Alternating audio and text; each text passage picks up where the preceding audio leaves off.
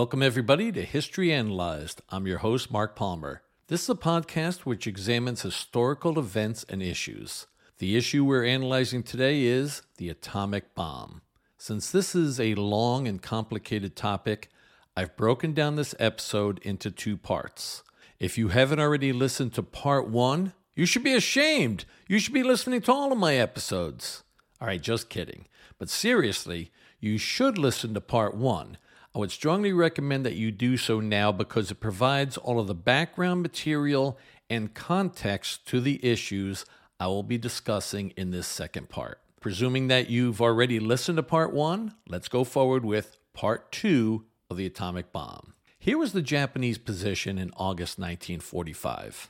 Point number one, Japan's biggest strength at the beginning of the war was its navy, and now the Japanese navy was essentially gone. Conversely, by August 1945, the United States had the largest navy the world had ever seen. World War II was dominated by aircraft carriers. By August of 1945, the U.S. had 99 aircraft carriers. 71 of those were the smaller escort-type carriers, but there were also 28 of the large fleet carriers. The U.S. had complete control of the sea. As a result, the U.S. could attack wherever and whenever it wanted.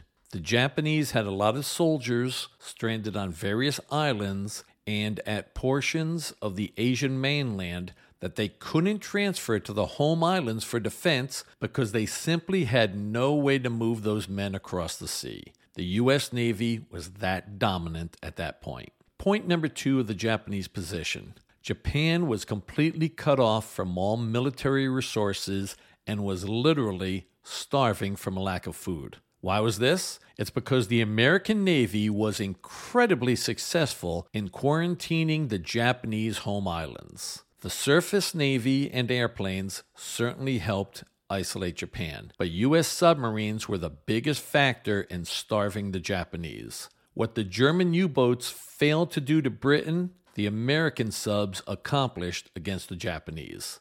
The four main home islands of Japan do not have a lot of natural resources. The Japanese needed to import food as well as oil and most other materials necessary for their war effort. By the summer of 1945, they were not able to import enough to sustain the war or to feed the populace. Point number three about the Japanese position.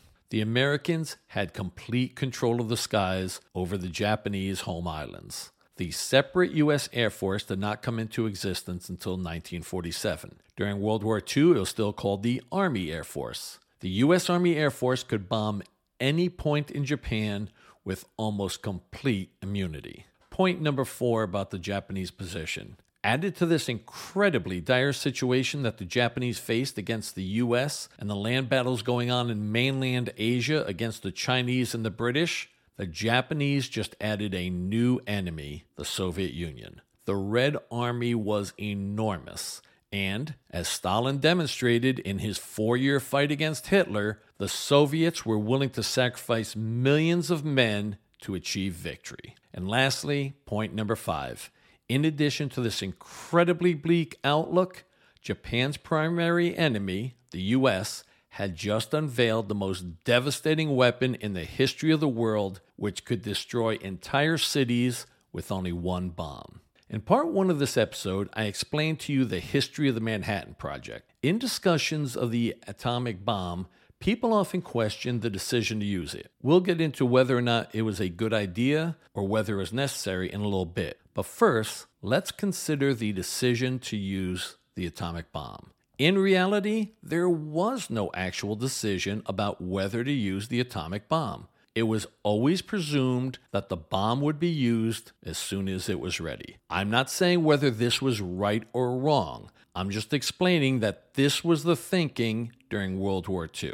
By 1942, physicists understood that a nuclear chain reaction and an atomic bomb were not just theoretical, these things were possible. The belief from most of the people in charge of the Manhattan Project was that the bomb would be used on Germany as soon as it was ready. Fortunately for the Germans, they had been completely conquered by conventional military forces by May 1945, and the atomic bomb was not ready for use until July 1945. The Manhattan Project was so secret that when Harry Truman became president upon the death of Franklin Roosevelt on April 12, 1945, Truman did not even know that the U.S. had a nuclear weapons program. In fact, Truman was president for 2 weeks when he was finally informed of the existence of the Manhattan Project. The discussions were not whether to use the atomic bombs, but where and how to use them. In the early spring of 1945,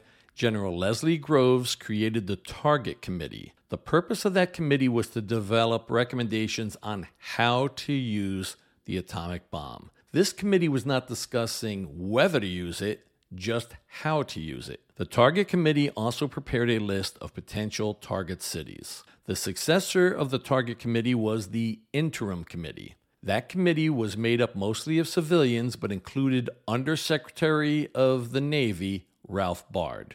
The Interim Committee included a scientific panel, which included Robert Oppenheimer and Enrico Fermi. According to the notes from the June 1, 1945 meeting, the Interim Committee reached an agreement that the Secretary of War should be advised that, while recognizing that the final selection of the target was essentially a military decision, the present view of the committee was that the bomb should be used against Japan as soon as possible, and that it be used on a war plant surrounded by workers' homes, and that it be used without prior warning. As I said earlier, Undersecretary of the Navy Ralph Bard was a member of the Interim Committee. Later that month, Bard submitted a memorandum to the Secretary of War, Henry Stimson, dated June 27, 1945. That memo read as follows. Ever since I have been in touch with this program, I have had a feeling that before the bomb is actually used against Japan, that Japan should have some preliminary warning for, say, 2 or 3 days in advance of use.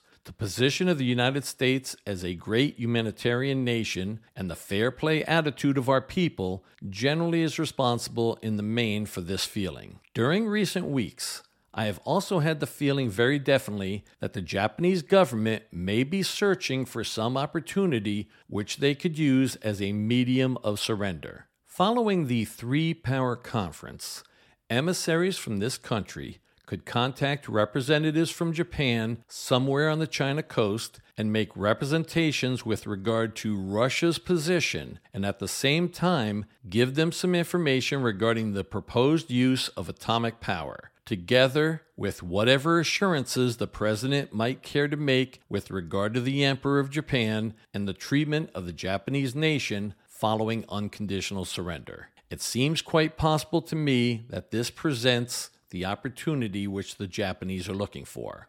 I don't see that we have anything in particular to lose in following such a program. The stakes are so tremendous that it is my opinion very real consideration should be given to some plan of this kind. I do not believe under present circumstances existing that there is anyone in this country whose evaluation of the chances of the success of such a program is worth a great deal. The only way to find out is to try it out.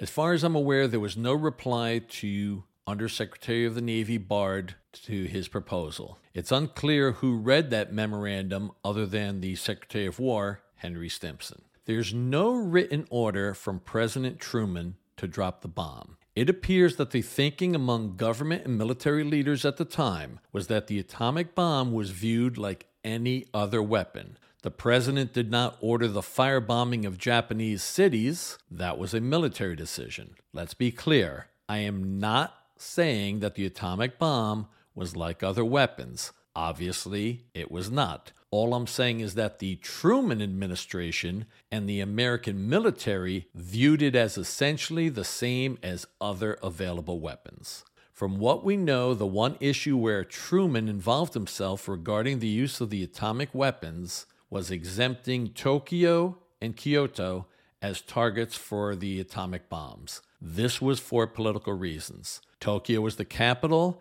and Kyoto had cultural connotations and historical significance as the prior capital of Japan. By this point, a list of target cities had already been prepared by the American military. They had been thinking ahead because the cities on this atomic target list had been excluded from the firebombing campaign. The thinking was that the total power of the atomic bomb would be demonstrated on an intact city. If the city had already been devastated by firebombing, then the Japanese might not be so impressed by the potential of the atomic bomb. I know this is a gruesome way to think, but in wartime, military and political leaders think in terms of the bottom line. What is the fastest and easiest way to conquer the enemy? The actual order authorizing the use of the atomic bomb is dated July 25, 1945, from the Office of the Army Chief of Staff.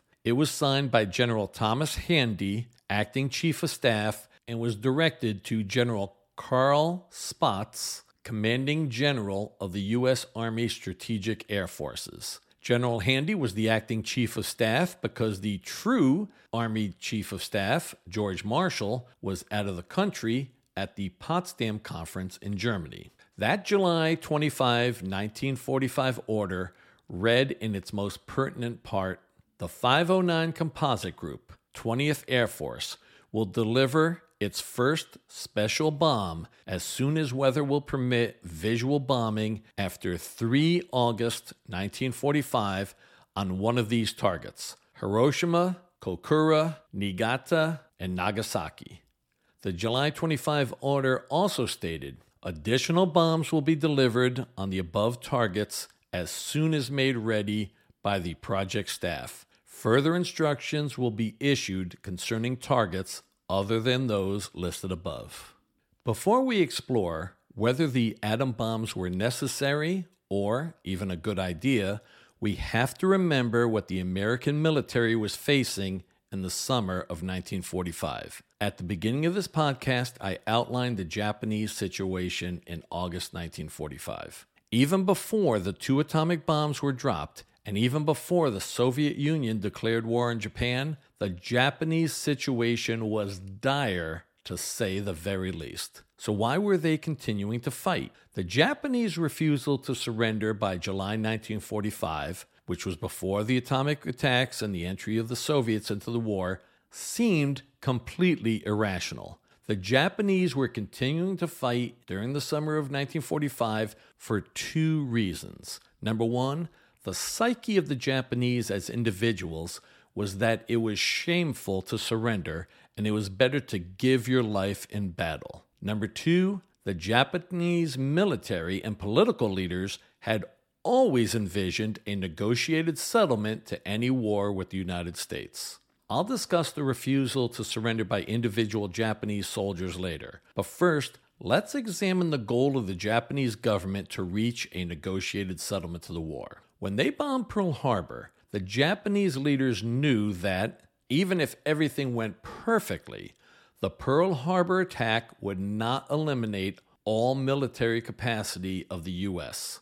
The Japanese believed that if they crippled the Pacific Fleet, then the decadent, pleasure-seeking Americans would not want to fight and would simply negotiate a settlement. Obviously, the Japanese did not understand the American psyche. Before December 7, 1941, most Americans did not want to get involved in World War II, but the Pearl Harbor attack unified the U.S. with complete resolve to defeating Japan.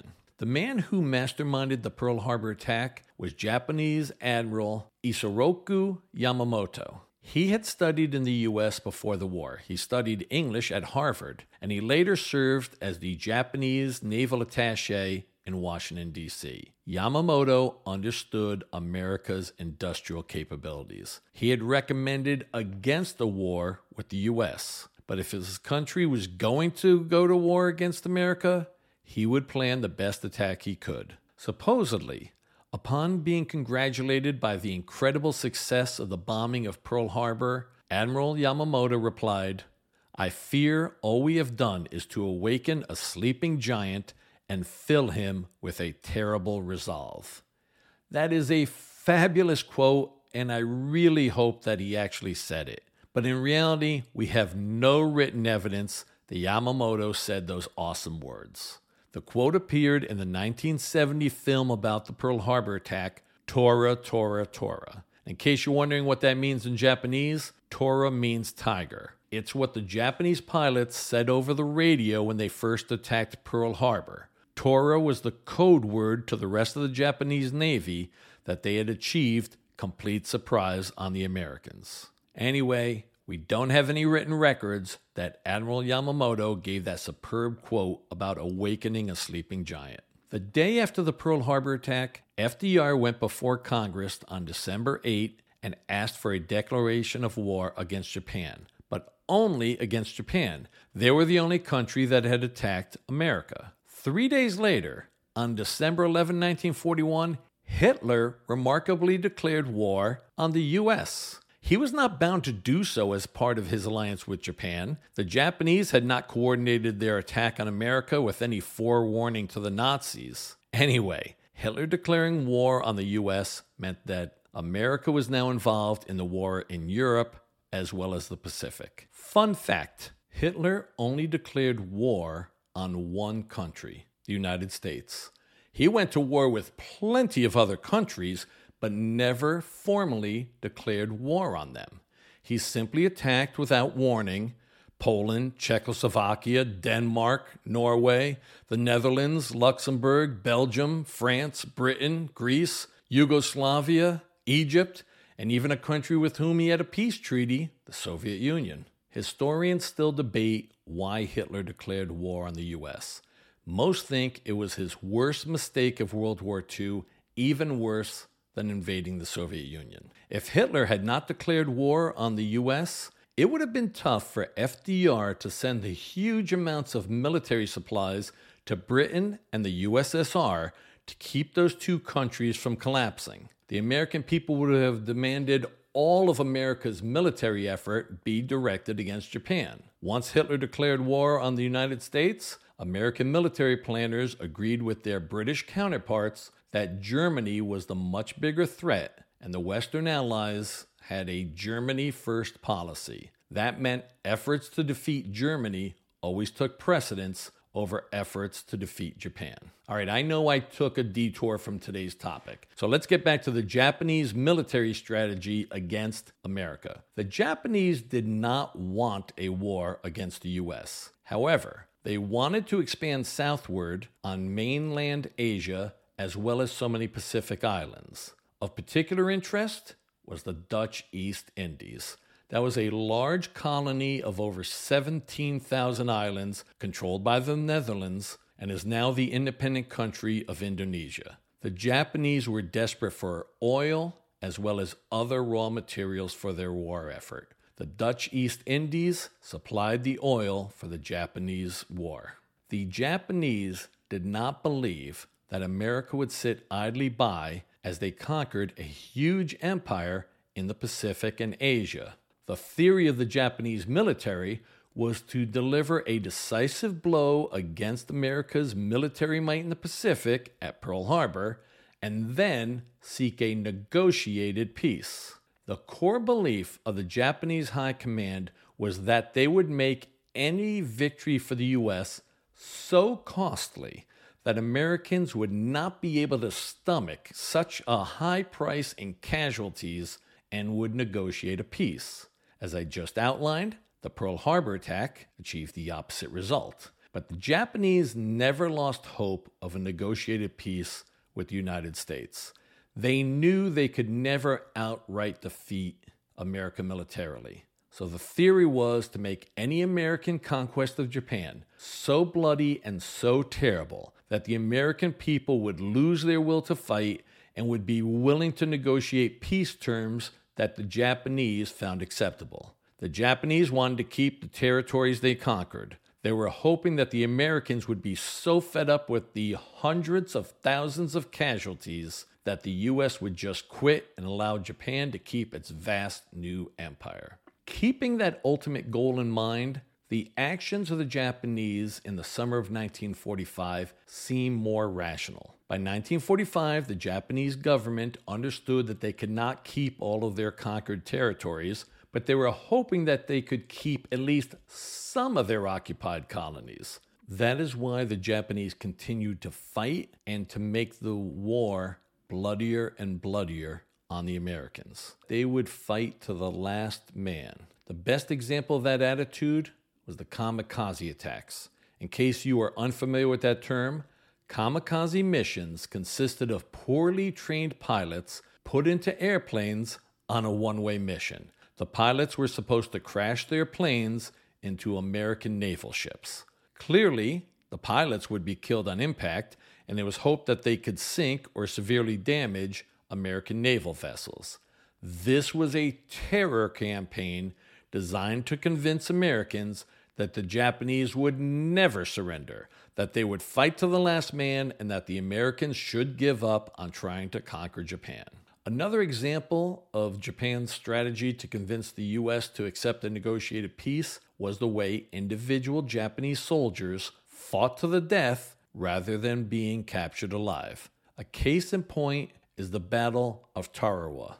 That is an atoll in the Gilbert Islands located in the Central Pacific. Tarawa was a Japanese outpost. The U.S. invaded in November 1943. The Japanese had approximately 4,400 soldiers defending Tarawa. Only 17 were captured alive. Think about that. Only 17 out of 4,400 soldiers were captured alive. The rest fought to the death. And this wasn't an isolated incident. In most battles between the Americans and Japanese in World War II, most of the Japanese fought to the death rather than being captured. I'm not saying that the individual Japanese soldiers fought to the death because of some grand strategy by the Japanese High Command. To be clear, individual soldiers fought to the death to avoid the shame of surrender. It was considered a sense of honor to refuse to surrender. Japanese soldiers believed in Bushido. That was the code of conduct for Japan's warrior class.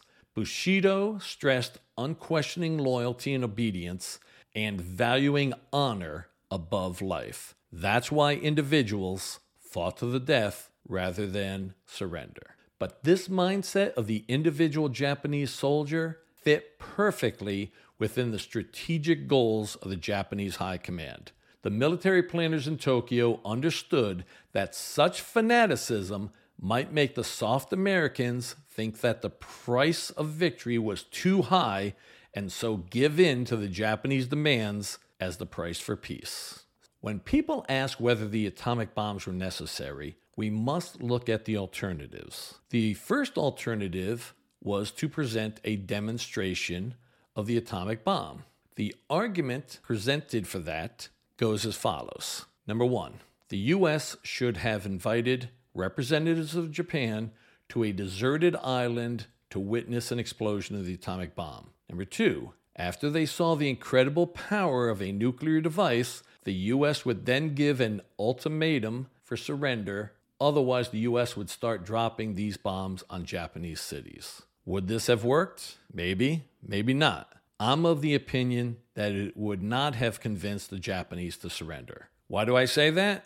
As I outlined in part 1 of this podcast episode, most of the military and half of the Supreme Council of the Japanese government did not want to surrender after 2 atomic bombs were dropped on Japanese cities. As you will recall from part 1 of this episode, it took the intervention of Emperor Hirohito to break the government deadlock and to convince the military that it was time to surrender. If the annihilation of Hiroshima and Nagasaki by atomic weapons did not convince the military, as well as the hardliners in the Supreme Council to surrender, why would a demonstration on a deserted island convince them to give up fighting? Other arguments that have been presented against demonstrating the atomic bomb to the Japanese before using it on actual cities are, number one, what if the bomb didn't work? There had only been one test in New Mexico on July 16, 1945. Robert Oppenheimer and his crew in Los Alamos certainly believed that the other bombs would work, but they were not certain. The science and engineering in these bombs were very new. The argument is that if the bomb did not work, the Japanese may have hardened their position. Who knows? Argument 2. Some who have argued against a demonstration of the atomic bomb believe that it might have been seen as a sign of weakness by Japanese hardliners. We don't know how they would have viewed such a demonstration even if it was successful. However, we do know that the Japanese viewed Americans who surrendered as contemptible. So maybe the people that present this argument are right, that the Japanese would have viewed the Americans as being soft by not using this terrible weapon. The third argument against a demonstration was that America had only 2 atomic bombs in August of 1945. If the demonstration did not cause the Japanese to surrender, the U.S. would have only 1 atomic bomb ready to drop on Japan. This argument seems weak to me since the man in charge of the Manhattan Project, General Leslie Groves, expected to have another atomic weapon ready by approximately August 17 to 19. It was also believed that 3 more atomic bombs would be ready in September. Those 3 arguments I just outlined have been posed by other people. I don't find them that convincing. But as I stated earlier, I still don't think a demonstration would have convinced the Japanese government and military to surrender. Obviously, this is only speculation. However, we do know what happened in real life. Even the actual destruction of 2 entire cities with the deaths of well over 120,000 people, along with the intervention of the enormous Soviet army, the government was split as to whether or not to surrender. And parts of the military wished to continue, and some even tried to stage a coup to continue fighting. Okay, so option 1 was a demonstration. Option 2, as an alternative to dropping the atomic bombs on Japanese cities, was to try to negotiate a peace. Some people argue that the Japanese refused to end the war because of American insistence on unconditional surrender. Time for a little background. In January 1943, at the Casablanca Conference, held in what was then a city in French Morocco, Africa, President Roosevelt met with British Prime Minister Winston Churchill. FDR announced to the world press that it would be the policy of the Allies to fight until the Axis forces surrendered unconditionally. The arguments for and against a policy of unconditional surrender could probably be an entire podcast episode. But to sum things up briefly, the main reasons for a strategy of unconditional surrender were the following. Number 1, Joseph Stalin was very suspicious of the Americans and the British and worried that the Western Allies would make a separate deal with the Germans. Announcing that the US and UK were fighting through to unconditional surrender was a way of keeping the Soviets fighting. And this was extremely important since approximately 80% of all German casualties in World War II were suffered on the Eastern Front against the Red Army. Imagine trying to defeat the Nazi war machine without the Soviets sacrificing approximately 24 million people in their life and death struggle against Germany. Number 2, unconditional surrender was also a way to keep up public morale in the US and Britain. Roosevelt and Churchill were leading democracies and had to keep the people willing to fight. It's easier to tell the populace that we're fighting through to absolute victory than to say, well, we're fighting until we think we can get a reasonable peace. Number 3, the main reason for unconditional surrender is that the US and Britain were trying to avoid what happened at the end of World War I. In the fall of 1918, Germany was clearly defeated and surrendered to the US, Britain, and France. But since there was never an occupation of Germany at the end of World War I, a lot of Germans believed that they did not really lose that war. This led to a lot of resentment, which boiled up for the next 20 years and caused World War II. I am of the opinion that unconditional surrender may not have been perfect, but overall it was a good policy. Look at the way the Allies completely remade what eventually became West Germany. Unfortunately, the Soviets were occupying the eastern third of the country and set up the incredibly repressive regime of the communist East Germany. More importantly, for the subject of today's episode, look at how the American occupation of Japan completely remade Japanese society. Before 1945, Japan was a militaristic country that was a threat to its neighbors and was also a repressive nation with very limited civil rights, and women had basically no rights at all. Since World War II, Japan has been one of the wealthiest and politically healthiest countries in the world. That would not have happened without the American occupation. Some people say that the only condition necessary for a negotiated peace was advising the Japanese that they could keep the emperor. I have 3 arguments against that. Number 1, the people who make this argument always place all the blame on the United States for not making this offer to the Japanese. What about the Japanese themselves? The Japanese never made an offer to the U.S. that they would be willing to surrender provided they could keep the emperor. Really, if that was the case, that they were willing to end the war upon an assurance that the emperor would remain in place, the Japanese government could have said so, but they didn't. As I explained in part 1 of this episode, the Japanese only made such an offer after the 2 atomic bombs and the Soviets' entry into the war. It's my opinion that prior to August 10, 1945, the Japanese did not offer to surrender on the sole condition of keeping their emperor was because they had not reached that point. They were not willing to give up all their territorial gains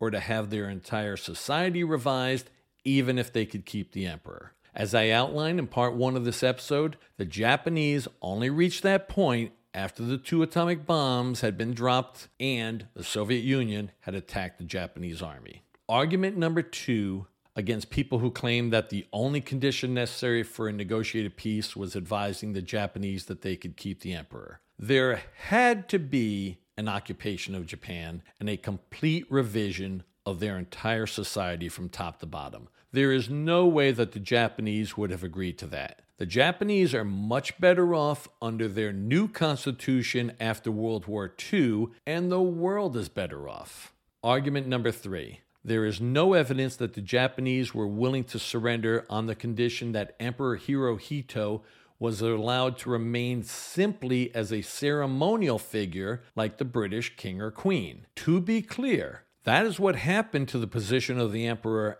after the American occupation starting in September 1945. But when the Japanese were talking about keeping their emperor, they meant that they wanted to keep the imperial system. They wanted to keep their system of government and their social structure. The U.S. and its allies would have been crazy to agree to such conditions. People who make this argument that the U.S. should have told the Japanese that they could keep their emperor, meaning the imperial system, never consider that. Think of it this way. If before D-Day, the Germans had made an offer to the U.S. and Britain that they would surrender, provided that they could keep Hitler as Führer and keep the Nazi form of government, does anybody think that would have been a good idea and that the Western Allies should have accepted such an offer? I'm not saying Emperor Hirohito is the equivalent of Hitler, but he was the head of a terrible regime. So, why would the U.S. and its allies agree to keep in place a Japanese government which had caused over 20 million deaths in an unjustified war, along with atrocities such as the rape of Nanking? And in case you were unfamiliar with that term, that references the massacre of somewhere between 200,000 and 300,000 civilians in Nanking, China, after the Japanese had already conquered the city. The point is this: if the Japanese said that they were willing to surrender with only one simple condition, that Hirohito not be tried as a war criminal, but simply remain as a ceremonial figurehead, and that the Allies could occupy Japan and have unfettered rights to reconstitute all of Japanese society, America and its allies would certainly have said yes. But the Japanese would never consider such conditions. Okay, so getting back to alternatives to using the atomic bombs on Japanese cities. Option number 3 was to proceed with the naval blockade and keep attacking the Japanese home islands with conventional bombing raids. People who argue in favor of this point out that Japan could not have lasted too much longer especially now that the Soviets had entered the war. But how long could Japan last? It's true that they were running out of food and all other types of supplies for a functioning society, but would they surrender? I'm of the opinion that the Japanese would not surrender without an invasion of the home islands. In the summer of 1945, the Japanese government and military were training the populace, including women, children, and old men, for hand-to-hand fighting. They were giving these civilians sharpened sticks and teaching them how to sacrifice themselves by trying to kill any invading Americans. But more importantly, let's consider whether this waiting policy by the U.S. would have been beneficial for either side. By the beginning of August 1945, Americans were still fighting and dying every day in the Pacific Theater. I cannot find accurate figures for American casualties in the Pacific War after the fighting on Okinawa concluded. But at least one source claims that Allied casualties, which means American, British, Chinese, and Soviet military personnel, were averaging approximately 7,000 per week in August 1945. If that's true, that is a significant figure. It's easy to state in the abstract, why not just wait and see? It's harder when you think of 7,000 casualties a week for the Allies. And that's not considering the Japanese losses. People don't like to think about politics when considering the use of the atomic bomb, but what would have been the outcry of the American people if they discovered that the U.S. had atomic weapons which might have ended the war in August 1945, but Harry Truman and his government allowed the war to drag on, causing who knows how many American casualties? It's the nature of a democracy. The president has to consider such realities. And how about the Japanese? It is probable that the Japanese would have lost a lot more military and civilian lives under such a policy. If we're talking about waiting until the Japanese literally starved, and I do mean starved, how many thousands or hundreds of thousands of lives would have been lost by starvation and the resulting disease? You also have to consider that if the atomic bombs were not dropped and the U.S. took a waiting policy, America would have continued with the conventional bombing raids. That meant firebombing of Japanese cities with napalm, which probably would have killed many more people than the two atomic weapons. As I outlined in part 1 of this episode, the tremendous firestorms caused by so much napalm dropped on Japanese cities was a horror equivalent to the atomic blasts. Again, I am not diminishing the terrible results of the two atomic explosions. I'm just pointing out that the devastation of napalm firestorms caused their own type of hell on Earth. And let's not forget about the largest source of Japanese deaths if the war continued past August 1945, the Red Army. We know what did happen in the fighting between the Soviets and the Japanese just for a few weeks beginning August 9, 1945. The Soviets claimed that they killed 84,000 Japanese soldiers and captured 594,000. The Japanese had approximately 800,000 men in Manchuria when the Soviets attacked and another approximately 250,000 soldiers in Korea at that time. What would have been the death and injured totals if the war between the Soviets and Japanese continued for many months? And in fighting with the USSR, the Japanese faced another cruel factor. Even if their soldiers survived and then were captured by the Red Army, a large percentage of them would not have returned. When the war ended, the Soviets did not immediately release their German or Japanese prisoners of war. They put them to work in labor camps. The ones that survived were eventually released. And one last issue to consider with a policy of not dropping the atom bombs and not invading the home islands, but just waiting, the war with the Chinese. Most Japanese casualties in World War II were suffered in fighting on the Asian mainland against the Chinese.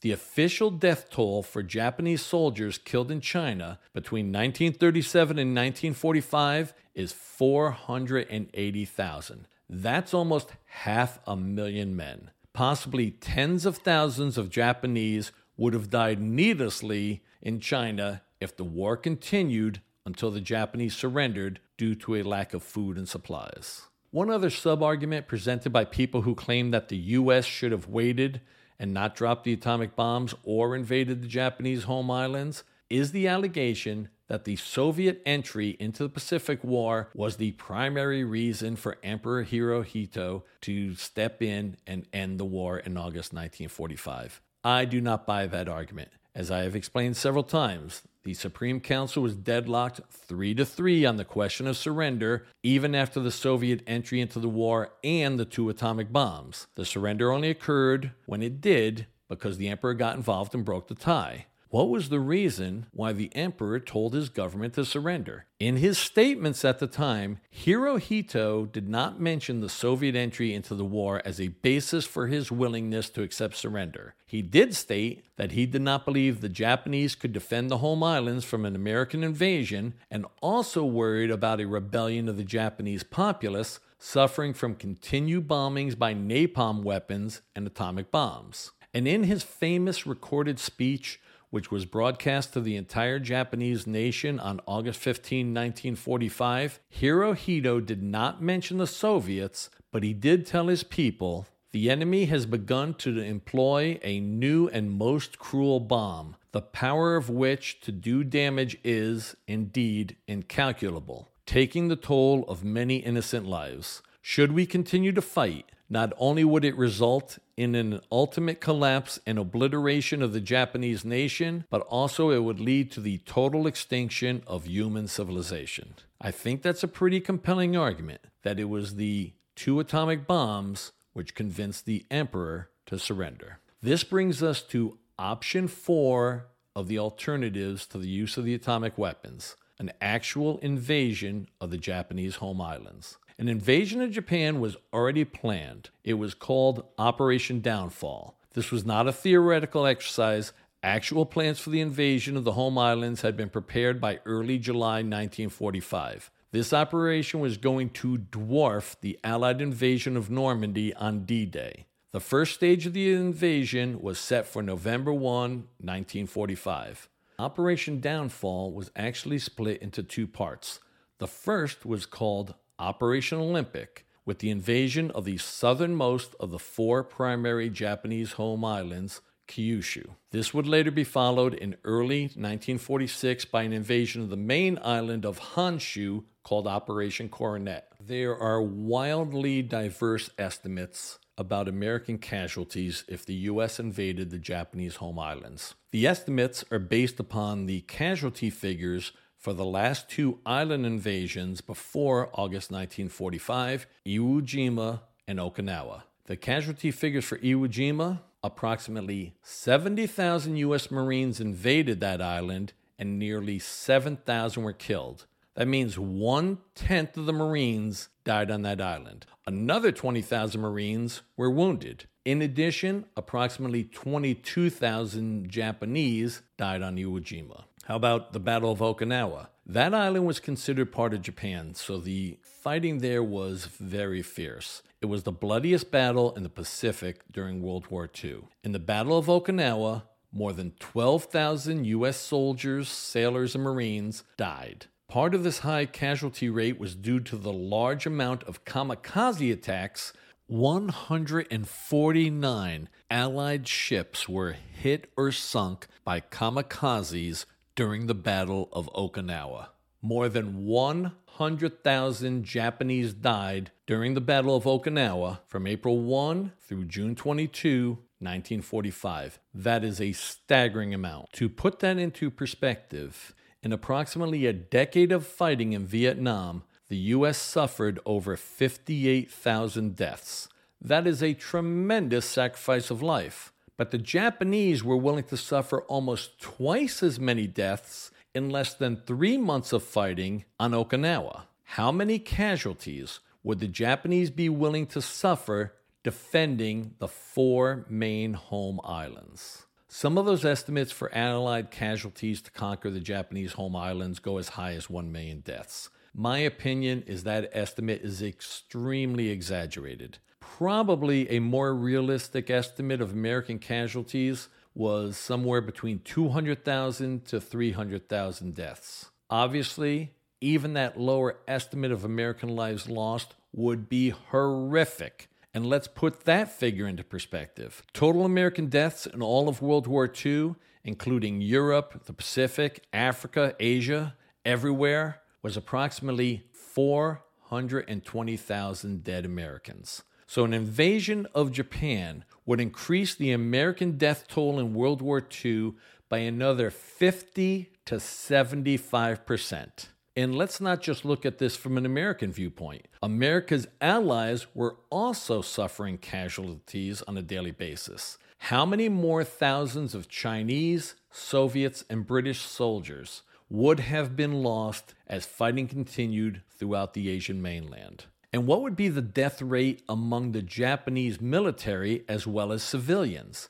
The Japanese were saving thousands of planes as well as aviation fuel so they could do mass kamikaze attacks on U.S. forces when the Americans invaded the home islands. As I explained earlier, the entire populace of Japan was being trained for hand-to-hand combat to resist any invasion. The willingness to die instead of surrender, combined with the overwhelming military forces of the United States and its allies, would have resulted in well over 1 million Japanese deaths from an invasion of the home islands. Of course, the loss of human life has to be the primary concern, but a secondary factor would have been the utter destruction of most of Japan. An invasion could have destroyed Japan as a country for decades. I am not arguing that atomic weapons are not evil. Those of us who grew up during the Cold War remember the insane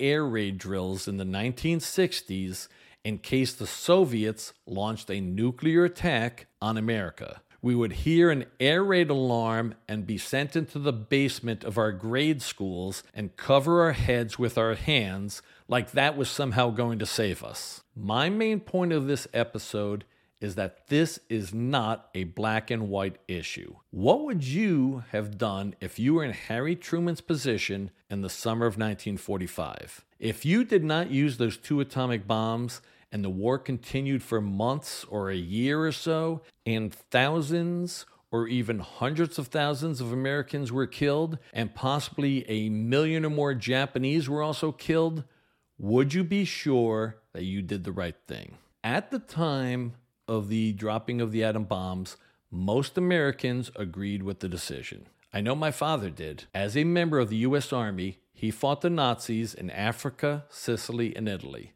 After the Germans surrendered, the American High Command was making plans for transferring troops from Europe to the Pacific for the invasion of Japan. My dad told me that he and every other American soldier in Europe was very happy when Japan surrendered, and they didn't care how this came about. Those GIs were just happy that they were not going to have to fight a second war in the Pacific. There was actually a book on the subject called Thank God for the Atom Bomb. It was written by an American historian named Paul Fussell, who had fought in Europe in World War II. Do the feelings of people like that author or my father justify the horrors of atomic bombs? I'm not saying they automatically do, but they are certainly points to consider. It's very easy for those of us who did not face the horrors of combat to say that more American or Allied lives should have been sacrificed for the mere possibility of surrender without the use of nuclear weapons. It is a lot more difficult to advocate such positions if you are personally doing the fighting. This attitude was expressed in a letter home in the fall of 1943 from a young Navy lieutenant who was in the midst of combat in the Pacific. Please excuse the language. Anyway, that naval officer said, "When I read that we will fight the Japs for years if necessary, and will sacrifice hundreds of thousands if we must, I always like to check from where he's talking. It's seldom from out here." That naval lieutenant was John F. Kennedy. One other point to consider is whether the Japanese were better off because of the use of the 2 atomic bombs. I know your first reaction is that's an insane statement. Obviously, the 100 to 150,000 people who suffered nuclear deaths were not better off. I'm talking about Japan as a nation in the long run. Some have made the argument that the mindset of the Japanese would not allow them to surrender no matter how bad their military situation deteriorated. The people who present that argument say that the shock of the atomic weapons being so extraordinary allowed the psyche of the Japanese government to say that this was a new, almost science fiction situation in which they could surrender without being dishonored. Frankly, who knows? But if those two bombs did cause Japan to surrender in August 1945, then a case can be made that Japan was better off for the following reasons. Number one, it avoided hundreds of thousands or possibly well over 1 million more Japanese deaths if they continued to fight. Number two, if the fighting dragged on until 1946, would Japan have been jointly occupied by the Soviets as well as the Americans? This is what happened in Germany. This is what happened in Korea. The people of East Germany suffered under one of the most repressive regimes in history for 44 years. The people in North Korea are still suffering under the insane government of the communist Kim family. If the Soviets occupied half of Japan, would Japan have suffered the fate of North Korea or East Germany? Another question raised about the use of the atomic weapons was whether or not the second bomb was necessary. The view of the American military and government leaders was to convince the Japanese that the United States had an endless supply and would drop these bombs every few days. The argument was that dropping only one bomb might lead the Japanese to presume that the U.S. had only one of these super weapons. I hope that I've outlined for you the facts of the situation as well as the arguments people have presented for and against the use of the atomic bombs. My view is that they were probably necessary. I don't think that the Japanese surrendered only because of the two atomic bombs, but because of the combination of the nuclear weapons and the entry of the Soviet Union into the war.